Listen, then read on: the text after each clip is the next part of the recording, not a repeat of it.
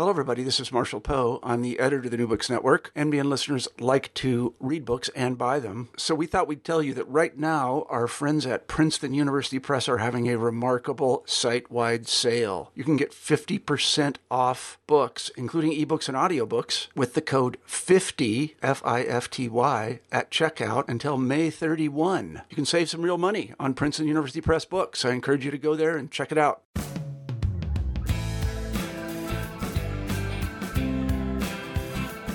Welcome to New Books in American Studies, a channel on the New Books Network. I'm Matt Johnson, and I'm here today with Tayshaun Latner, a professor of history at Thomas Jefferson University, to talk about his book, Cuban Revolution in America, Havana and the Making of the United States Left, 1968 to 1992. Tayshaun, welcome to the program. Thank you so much for having me. So why don't we start just by asking, what sparked this really great book about American leftists traveling to Cuba? Sure. So, long before I was an academic, I was a political activist. And, one of the issues that I was engaged with back in the late 1990s and early 2000s was U.S. foreign policy, and specifically U.S. foreign policy toward Cuba. And so actually the very first time that I became involved with Cuba was actually not as an academic. It was as an intern working for Global Exchange in San Francisco, which is a human rights organization that, among other things at that time, hosted travel trips to Cuba that allowed U.S. citizens to travel to and evaluate and witness and experience Cuban society for the first time. So that was back in 1998. The second time that I traveled to Cuba, the first time that I traveled to Cuba after being involved with it for several years was in 2004 as a member of the Venceremos Brigade, which of course is one of the organizations that whose origins I profile in the book. And as a result of that experience, I became interested in thinking about the role and the place of Cuba within the American radical imaginary, and thinking about the salience of Cuba's revolution for generations of activists in the United States that have been working for various social changes that American activists and leftists perceived as having been instituted already in Cuba.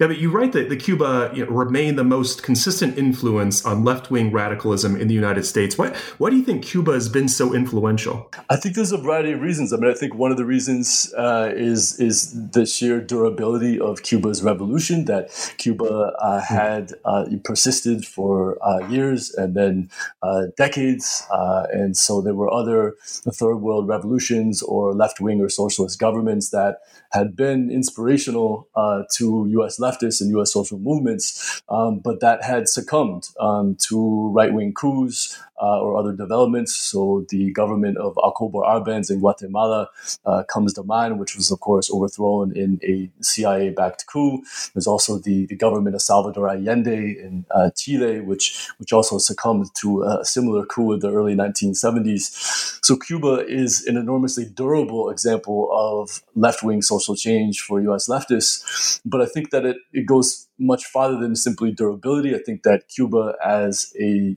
revolutionary society that had tried to enshrine ideas like universal education, universal healthcare, subsidized food and housing as universal human rights, that was enormously powerful as an example for a lot of U.S. leftists who were fighting for similar changes in the United States. Recall, of course, that this is the 1960s. This is the era of the Great Society and the war on poverty, in which support for those kinds of social programs of a robust social safety net in which no citizens, no human beings are left behind was, enjoyed widespread support, or at least wider support in the United States than it did certainly in, by the 1970s and 1980s. So there's the domestic aspect of it, but there's also the global part of it as well. In Cuba, upon achieving a successful revolution in 1959, January 1st, almost immediately began lending its aid, both material and rhetorical,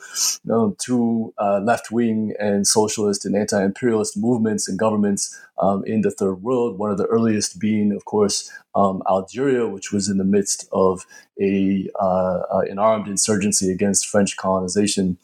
And throughout the years, Cuba aided a number of left-wing or anti-imperialist movements that played a role within American political culture. The obvious one, of course, is Vietnam in the late 1960s. Of course, the war in Vietnam became a significant issue within the United States, and Cuba's aid was significant and and consequential. I mean, at the time, actually in the late 1960s, that there was a milk shortage in Cuba. For instance, Cuba was sending tons of its own milk and other products to Vietnam to aid the Vietnamese Liberation Forces, and so this was perceived in the United States as a daring act in solidarity with Vietnam, and the support for, or rather opposition to the Vietnam War in the United States took a variety of forms, and not all of those forms were simply opposition to the war itself. Some U.S. leftists actually took the side of the North Vietnamese insurgents, and wished them victory. And so Cuba's aid was seen as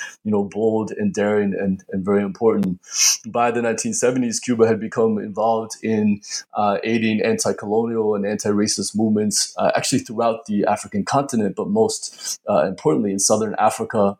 In the mid-1970s, Cuba was aiding the struggle in Angola, and that struggle actually was one of the factors that prompted the downfall of the apartheid regime in South Africa, and so that was also perceived within the United States as well. So yeah, I mean, there's this sort of matrix, there's this confluence of factors that are both domestic in the United States, in which people are perceiving Cuban society as instituting social changes and social structures that they wanted to institute within the United States. And there's also Cuba's foreign policy, which, has, as it's often been said, right, Cuba is a small so-called third world nation, but has had the foreign policy of a large, a powerful nation.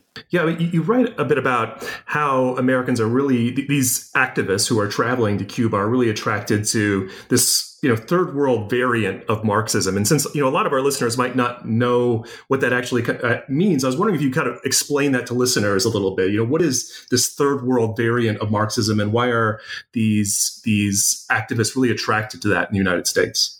Yeah, I mean, so in a nutshell, I mean, traditional Marxism, I guess, conceptualized the engine of social change, the engine of revolutionary transformation as the industrial proletariat, the industrial working class. And so China's revolution had presented an alternative that the rural peasantry could be revolutionary agents of change and could participate in revolutionary struggle.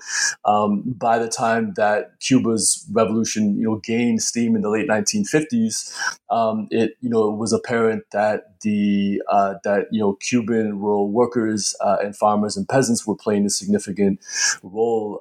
And so I think that precedent was not necessarily perceived as especially relevant to people, in the United States, but in terms of their own political movements. But what it did was sort of announce that Cuba's revolution would be different, that it would be sort of embedded within third world revolutionary traditions, and seemingly embedded within Marxism, although that was not avowed by the Cuban revolutionary leadership until the Bay of Pigs invasion, when actually just a short time before that, Fidel Castro announced or admitted, depending on who you're talking to, the socialist and Marxist character of the revolution. But so these things, meant that Cuba's revolution was perceived as left wing, was perceived as within the socialist camp, but was different.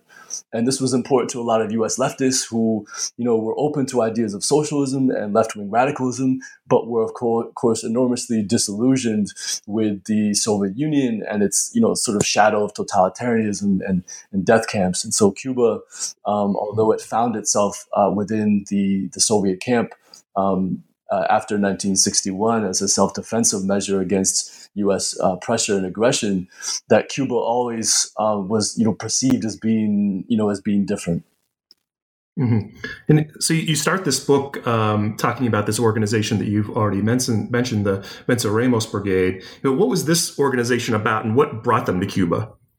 So the Venceremos Brigade was formed by elements of the anti-war movement in the United States, especially SDS, Students for a Democratic Society.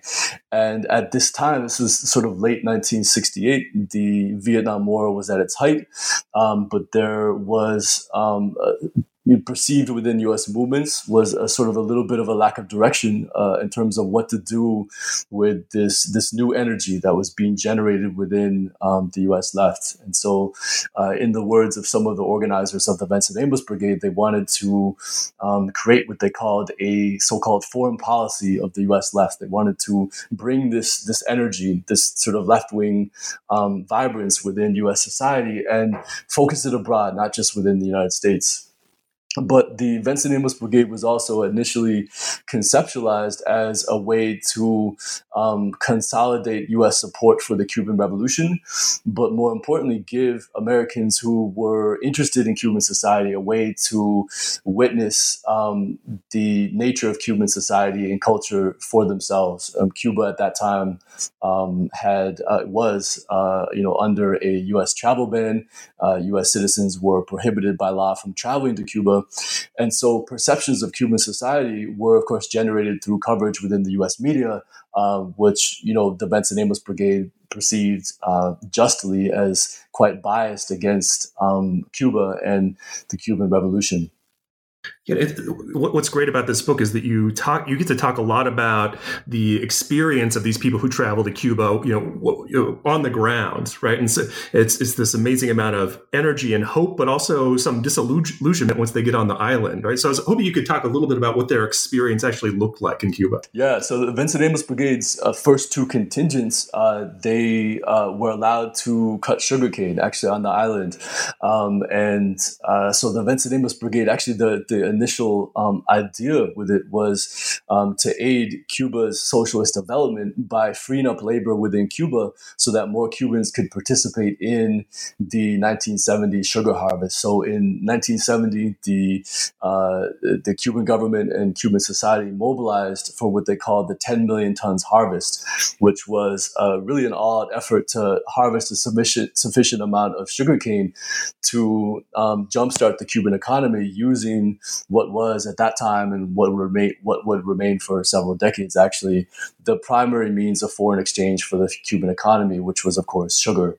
And so in support of this goal, the Venceremos Brigade wanted to send sympathetic U.S. volunteers to Cuba to aid in this effort in some way. And, apparently, according to the activists that I interviewed, the kind of initial dream was to actually, cut sugarcane along with the Cubans and also foreign solidarity delegations that were participating in this. And they were sort of too afraid to ask, right? Like the idea of Americans cutting sugarcane in Cuba was sort of imagined as an impossibility.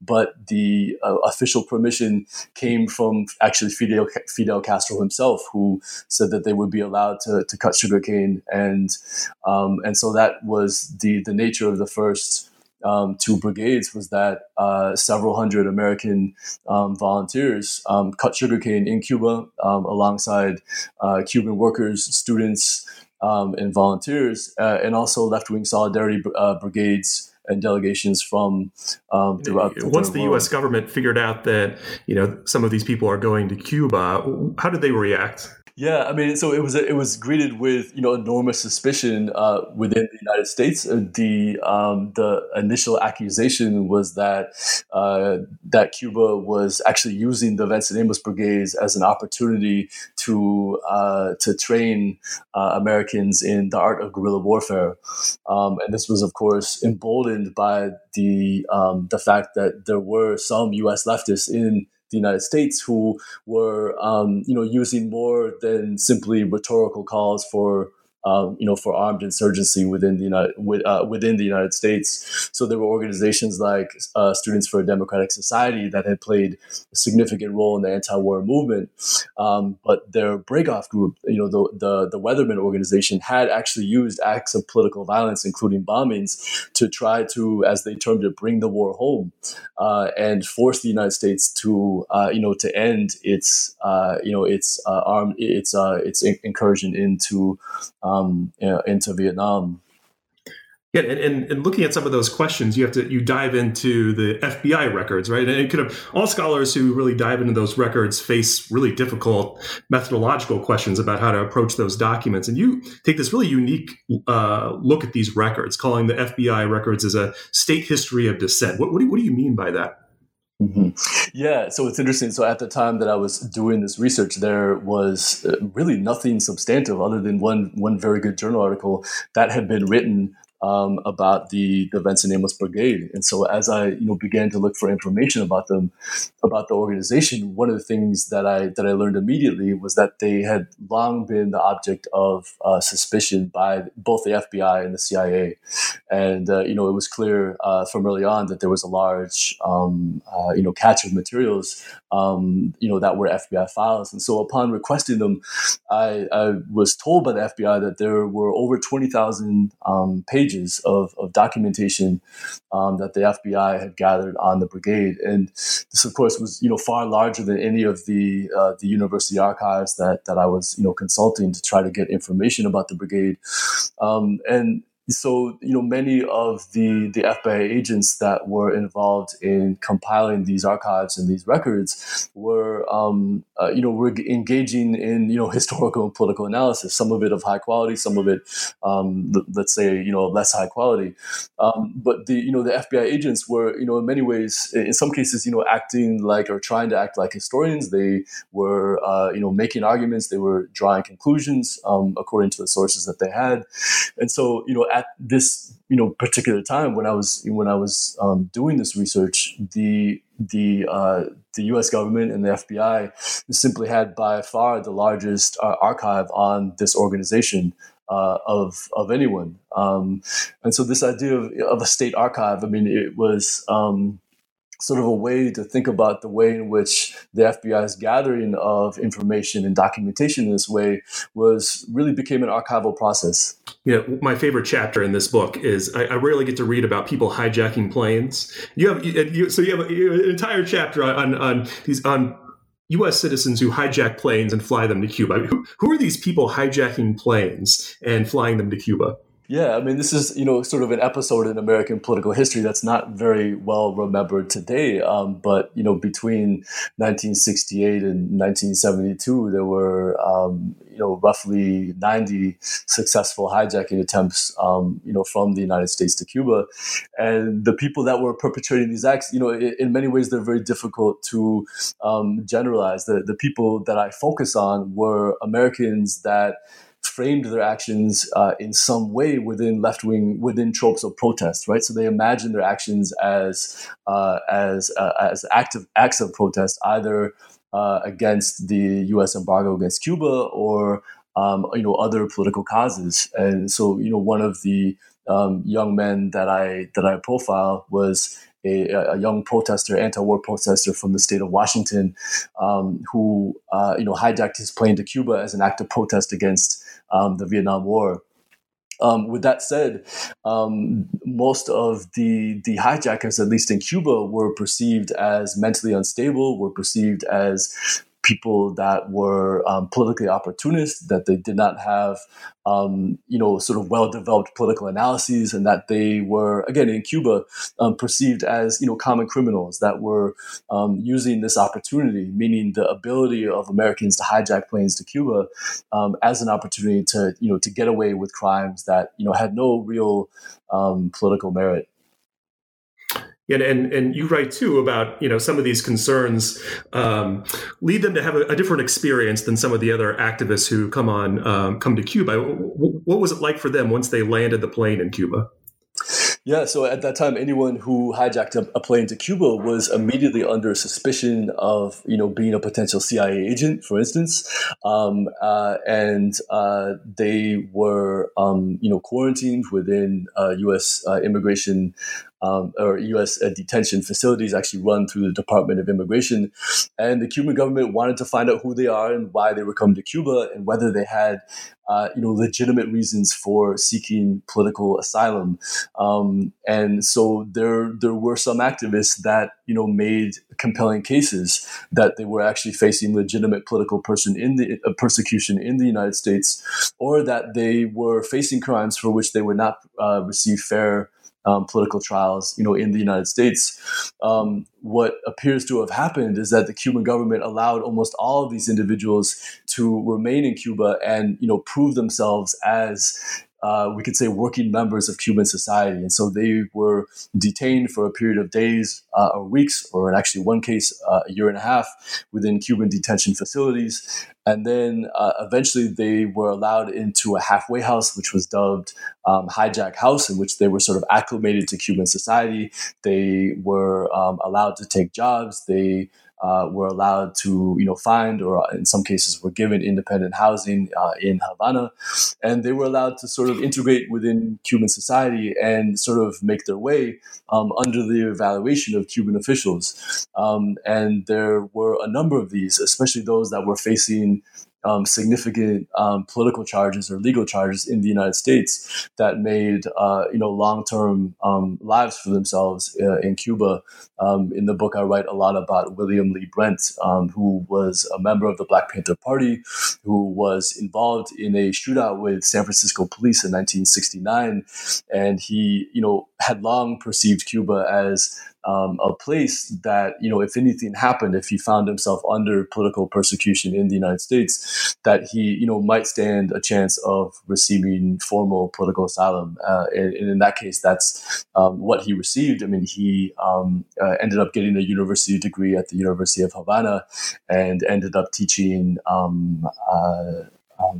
high school, actually at Havana's most prestigious high school for almost 25 years. And there are others. I also write about a man named Charlie Hill, who was a member of the Republic of New Africa, who was involved in a shootout with a New Mexico state trooper in outside Albuquerque in the early 1970s. And with two other comrades, he hijacked a plane to Havana and was detained. But the three of them, made a compelling case that they were legitimate political refugees, that they, made the case that they had been attacked by this police officer and that they, killed the police officer in self-defense, and that they would not have received a fair trial in New Mexico in the early 1970s. And, all of them were allowed to make lives for themselves, in Cuba. And then you find this really surprising diplomatic story that comes out of all these hijackings, where you argue that these hijackings brought the U.S. and Cuban governments into a dialogue. And so, how did that happen? What do these dialogues look like? Yeah, so as a result of these hijackings between 1968 and 1972, both the Cuban and U.S. governments found themselves really in an untenable position.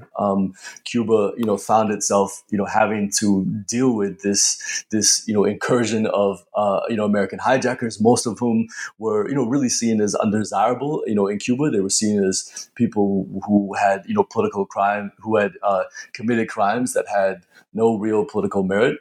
And on the U.S. side, the United States saw itself as having a law enforcement problem in which there was, a series of hijackings occurring that was actually the highest rate of hijackings that had occurred anywhere, anywhere in the world, during the era of global, air transportation. So both governments, finding themselves in, a difficult predicament, were forced to do something really extraordinary for the United States and Cuba in the early 1970s, and that was talk to each other, or at least talk to each other openly. The two governments had been, as we now know from some, excellent scholarship that's been done on this, the two governments had been actually in secret communications or secret negotiations for quite a long time, actually since the very beginning of the severing of U.S.-Cuba relations. But the hijacking episode between 1968 and 1972 forced both governments to do this openly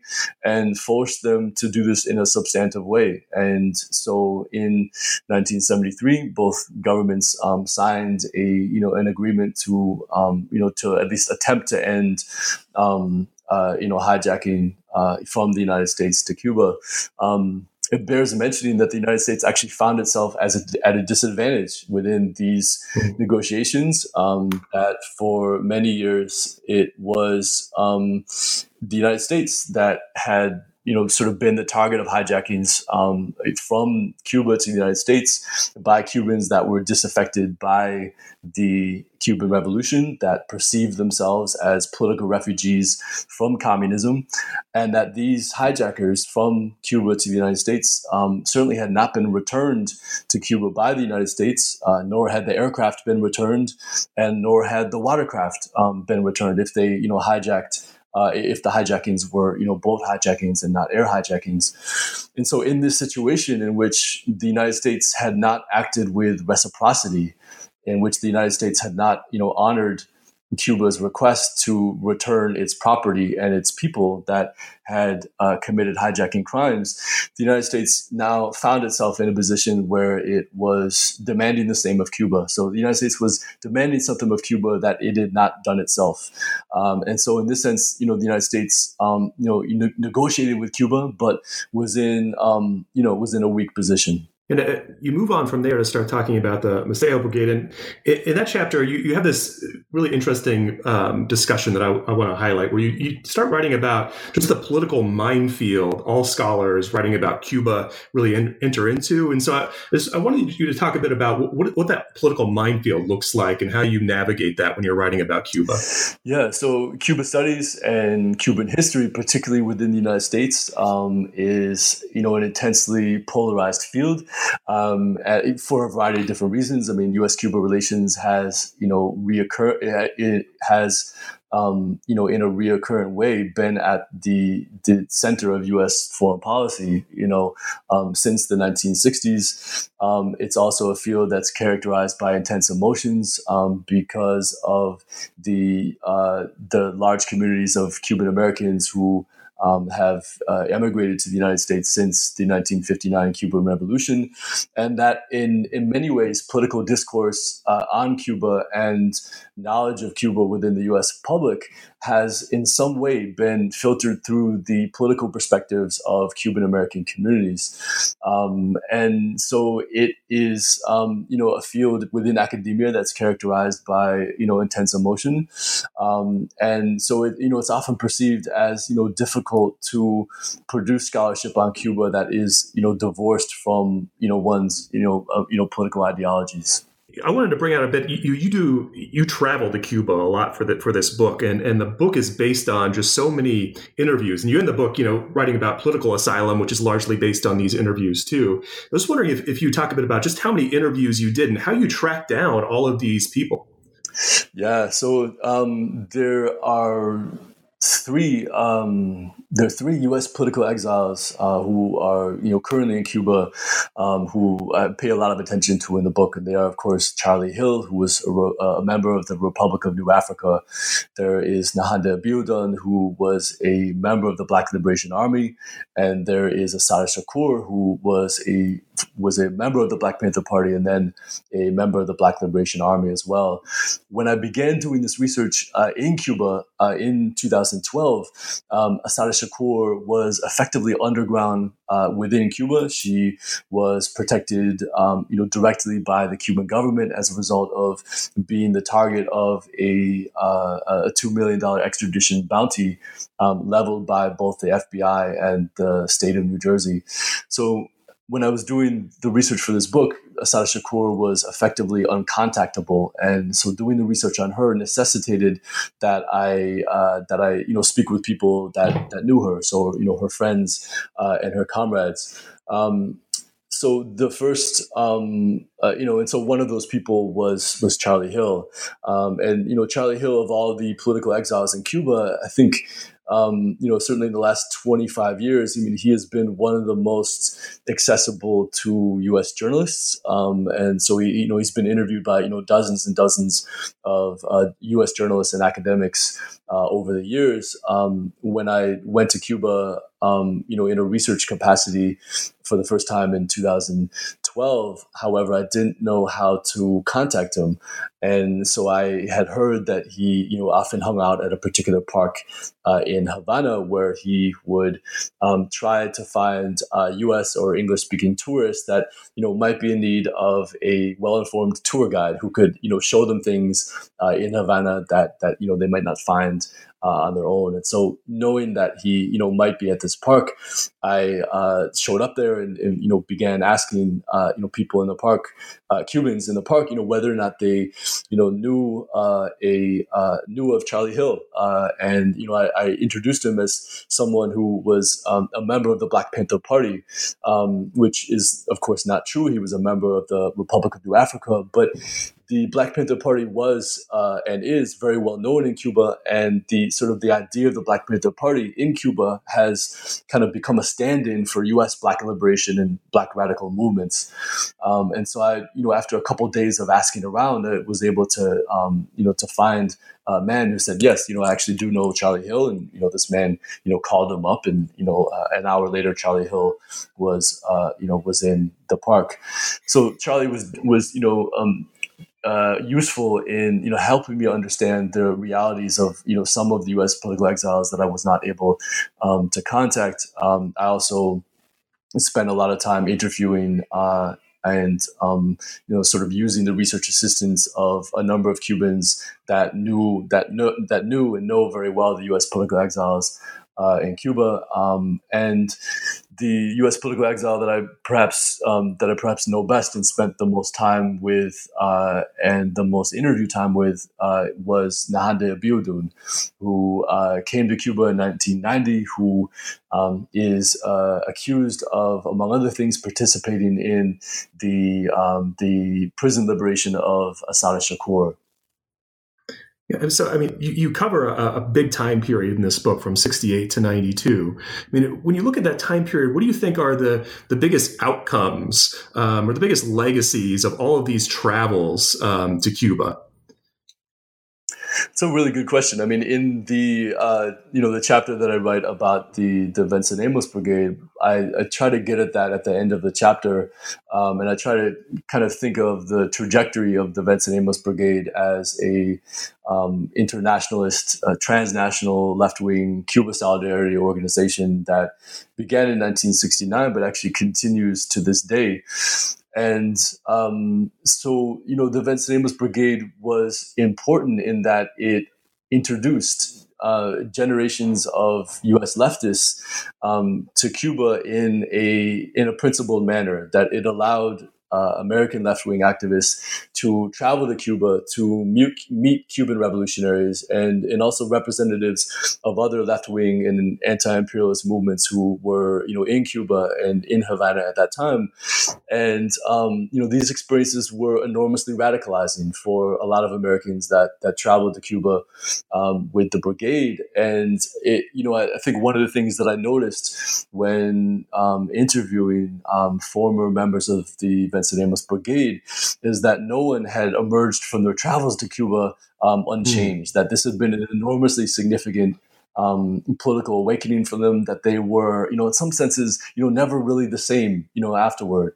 And so what we find, when, studying, social movements within the United States in the 1970s and 1980s and 1990s is that we find, alumni, so to speak, of the Venceremos Brigade almost everywhere, but particularly within the Latin American solidarity movements of the 1970s and 1980s, in which Americans tried to, intervene in and stop the threat of U.S. military intervention into Central America. I'm thinking particularly of El Salvador, but also Nicaragua in the late 1970s and early 1980s. There were and are a lot of former members of the Venceremos Brigade that became activists within the women's and feminist movements in the 1980s and 1990s.